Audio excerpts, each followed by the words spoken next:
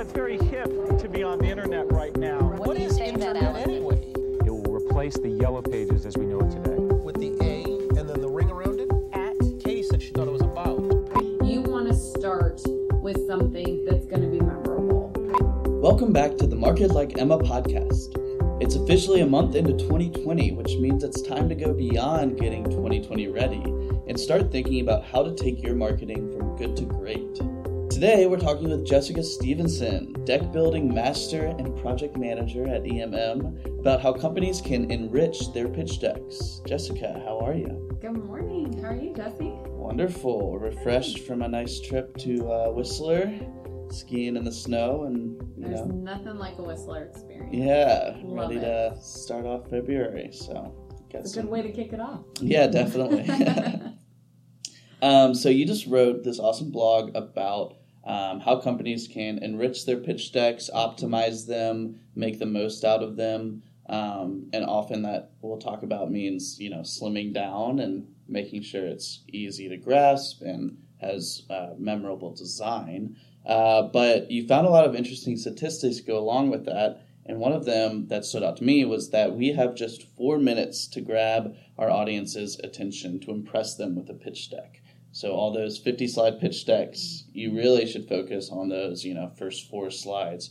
So what does that tell you, that statistic about, how to optimize your pitch deck so that it captures their attention as quickly as possible? Mm-hmm. I know. I love that stat, too, the 4 minutes. And really what that meant to me was taking a step back to your point and really assessing what is my end goal? Mm-hmm. What's my end goal with my pitch deck? Is it to educate a prospect on a particular solution or your business or possibly a new partnership that you're Mm-hmm. pitching?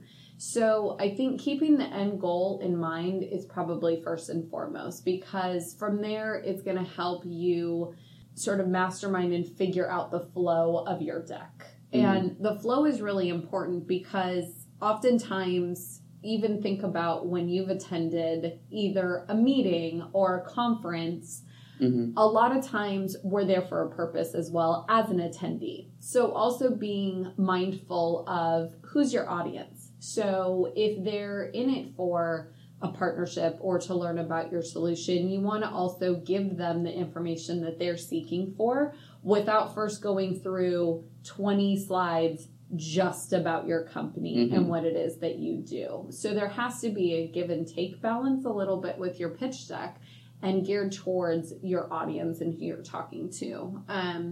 But really, where we see the most success with our pitch deck is first and foremost an opening that will hold your attention. Mm-hmm. And I love the fact that we're actually just coming off of the Super Bowl this last weekend. Right.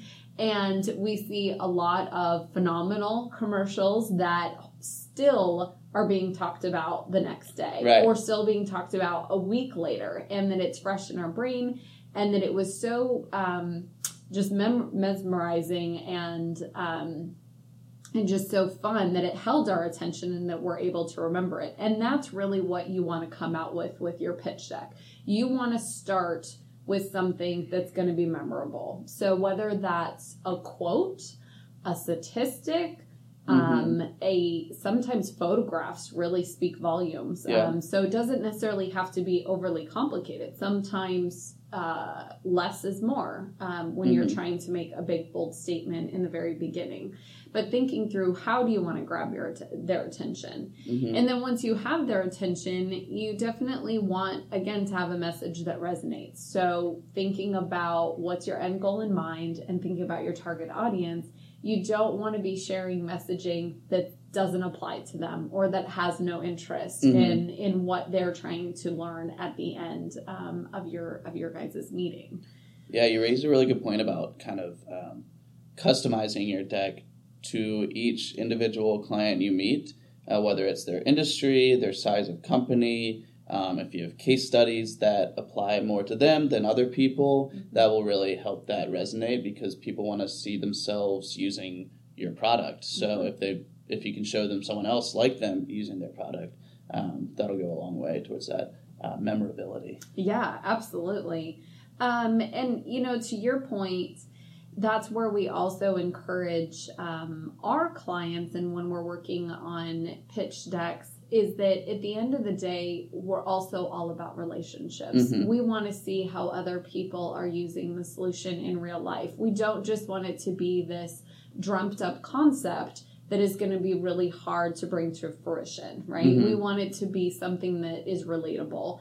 And the best way to do that is to build the relationship also in the pitch deck. Right. Talk about how you have found success with your particular company, with your solution, with, whatever it is that you're featuring for that client, and have it be more personal. Have it, if it's healthcare, talk about your products that are moving things along within the healthcare industry and how they're helping particular doctors and nurses, find success within their roles. And the relationship building is a big component of the pitch deck and making it relatable. So I love that. Yeah. And I think it's easy to underestimate the fine line on a pitch deck between, giving them all the information they need, but also letting the pitch deck kind of speak for itself. So when you're in the room, you really want their eyes to be on you, and you're talking to them and you're building that relationship kind of in person.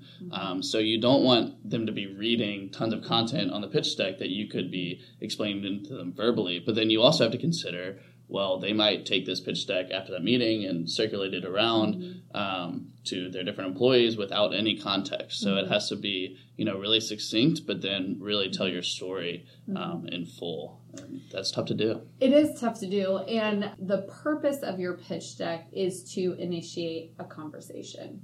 You also talk about design, and design is actually, I love it. It's my wheelhouse. I, live and breathe in the design world. And simple is better. Not overly complicated text or photos. So looking at what you're trying to say and making sure that the elements that you're showing on your slides, whether it's photography or illustration, that they enhance your words and don't distract from what you're trying to say. And I think that kind of comes back to, your first point, which is defining your goals. Obviously, your goal, if you're selling something, is going to be to sell that thing and to close the deal. But you kind of want to chunk your goals into bite-sized bits. You're really just starting a conversation. Right. So often, if you really don't have a relationship at all with this audience you're presenting to, it is that here is who we are, here's our company, here's some things we can do, and then here's what we've done in your industry, here's what we can do for you. But it's not necessarily pushing that final sale yet, because you really just want to start that conversation. Exactly. And the opportunity to set up another conversation or to bring other, other people into the conversation. There's potential for, other meetings that might include your subject matter experts might be included in your next conversation to talk about the technical ins and outs of your solution. And that's why I also love the appendix part of a deck, to be honest, too, because sometimes you're not sure actually who's going to be involved in that meeting. So you have your, basic deck of your slides and your information. And then if you do need to make adjustments or talk about more of those finer details, that's where you can pull some of the information from the appendix deck and have the opportunity to discuss, what the person is most interested in and how you can help that company achieve what they're trying to achieve at the end of the day. Great. It's been great speaking with you today, Jess. It's been fun. I always love talking about pitch decks. They're actually really, really fun. Everybody finds them, I got to do another pitch deck, and I actually love it. So and it is a fun thing. It's an exercise every month or two, or whenever you're trying to seek new business and kind of redefining your company. Every time you update your pitch deck, your message just gets more and more refined. So it is something that should be fluid and be practiced and should be given a lot of thought, because it's one of your most important tools in business development. It is, very much so. So thanks, Jesse. Appreciate it. You can follow along with our advice and thoughts this year at our LinkedIn page at Extra Mile Marketing, as well as our LinkedIn group dedicated to helping those marketing in a channel, taking your partner channel from good to great. Thanks so much for joining us, and we'll see you next month.